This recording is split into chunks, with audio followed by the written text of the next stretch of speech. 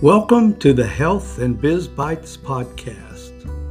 I'm your host, Mike Beverly.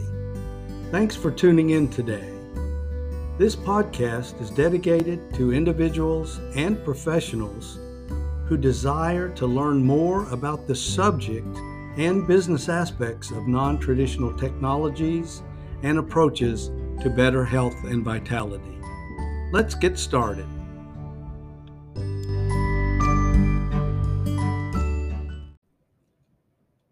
Hello, and welcome to episode 8 of the Health and Biz Bites podcast. Do you think knowledge is power? Have you heard that before? Has anyone in your past said that and assumed you accept it? As I was listening recently to the audible version of Cybernetics while I was riding my bike, I had been contemplating what the subject I wanted to discuss on my next episode of this podcast would be. As if I had been hit right between the eyes, Dr. Maltz discussed in the book How Knowledge Was Power. I love listening to audibles while I ride on the bike each and every day. It's a great way to enjoy the beautiful and cool weather we're experiencing here in Central Florida at this time of year. But it also helps me keep my mind open to the possibilities of a future and a better life. But on this fine day, a spark of inspiration came to me like a bolt of lightning. I remember back in high school, our U.S. history teacher in 10th grade crossing his arms after he took the class roll and walked around the room with his arms crossed for emphasis. And he would say in that booming voice of his, "Knowledge is power." He had an imposing figure at 6'5" and a large frame that went along with it. And he intimidated just about all of us in the class. At least once per week, he would make this declaration to all of us. Reflecting back, I don't ever remember him explaining what it meant. He just loved saying it. I think he wanted us to study our U.S. history more, as he was very passionate about it, and he could relate very well the stories about his father and grandfather fighting in World War I and World War II. Those stories brought the history to life for us, especially since my own grandfather on my mother's side of the family died D-Day in World War II. However, I'm baffled even today why he continually repeated that mantra.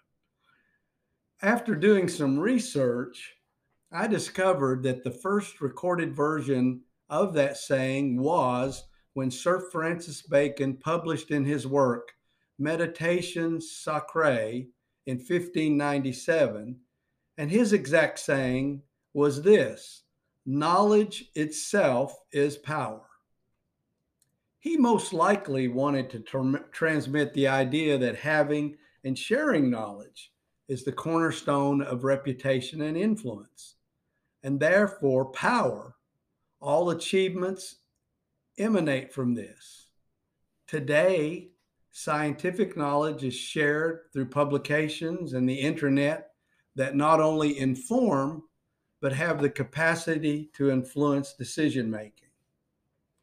Thomas Jefferson referenced Francis Bacon's quote 4 times in the founding documents of the University of Virginia Charter. Obviously, Mr. Jefferson felt it was important enough to mention.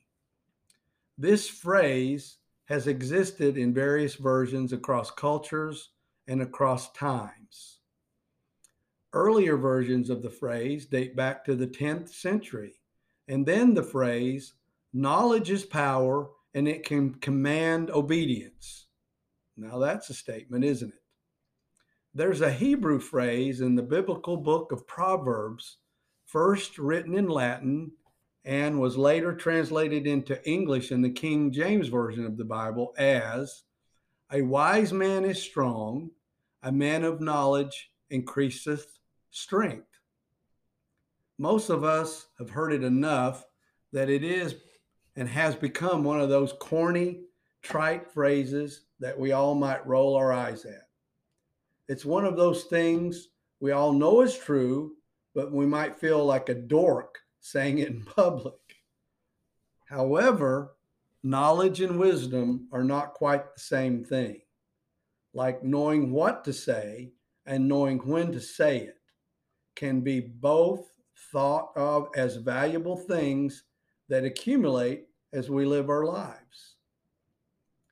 Here are some things to remember about wisdom and knowledge and why it's never a waste of time to pursue both. Knowledge doesn't expire. You can use it over and over again. As long as you remember where the blackberries grow, you're able to go pick them. Anything you desire or need is available as long as you know where to find it. It may sound cheesy or corny, but learning is just fun. Just watch some young children playing a new board game, or learning to say their multiplication tables, or learn some Bible verses, especially if there are a few of them together at the same time. They all want to learn the concepts or the content before the other one does. They get quite competitive. There will always be a leader emerge who takes charge and explains how it all's supposed to go.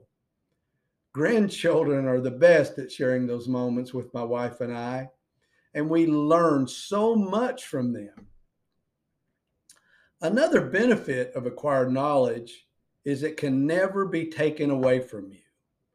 Unless, of course, Tommy Lee Jones or Will Smith zaps you with a memory eraser wand like in the Men in Black. Remember that? I can't imagine a situation where someone could take your knowledge from you. Even if everything was taken from you, your possessions, your social status, or your health, you would still have all the information you've learned and can still remember.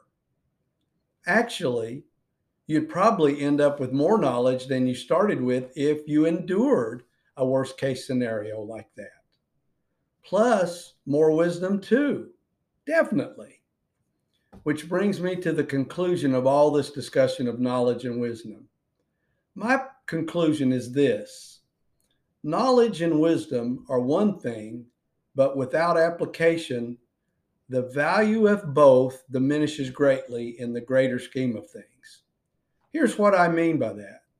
You can know everything there is to know about a particular subject, and if you don't do anything to help or to serve your fellow man with your expertise and knowledge, there's no real power in that situation.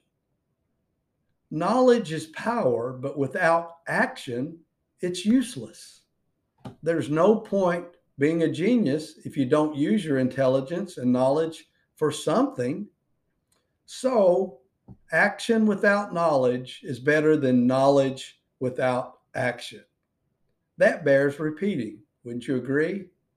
Action without knowledge is better than knowledge without action. Knowledge is power, but what is the point of learning if it does not change the way we act, think, or live our lives? Realize that you don't always have to know everything all the time. Knowledge is power even if you don't possess it in your own mind. You can build on the work done by others and don't have to reinvent the wheel yourself. You can also intelligently direct people who possess the knowledge you need to achieve what you want. When you do acquire knowledge or learn something new, keep in mind that knowledge is only power when you apply it. Wouldn't you agree?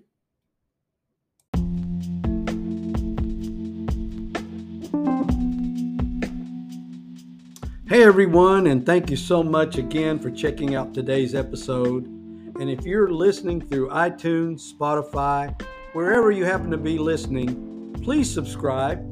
Leave a 5-star rating and review if you choose to do so. And I'm grateful for you and that you're spending this time with me. Have a wonderful rest of your day.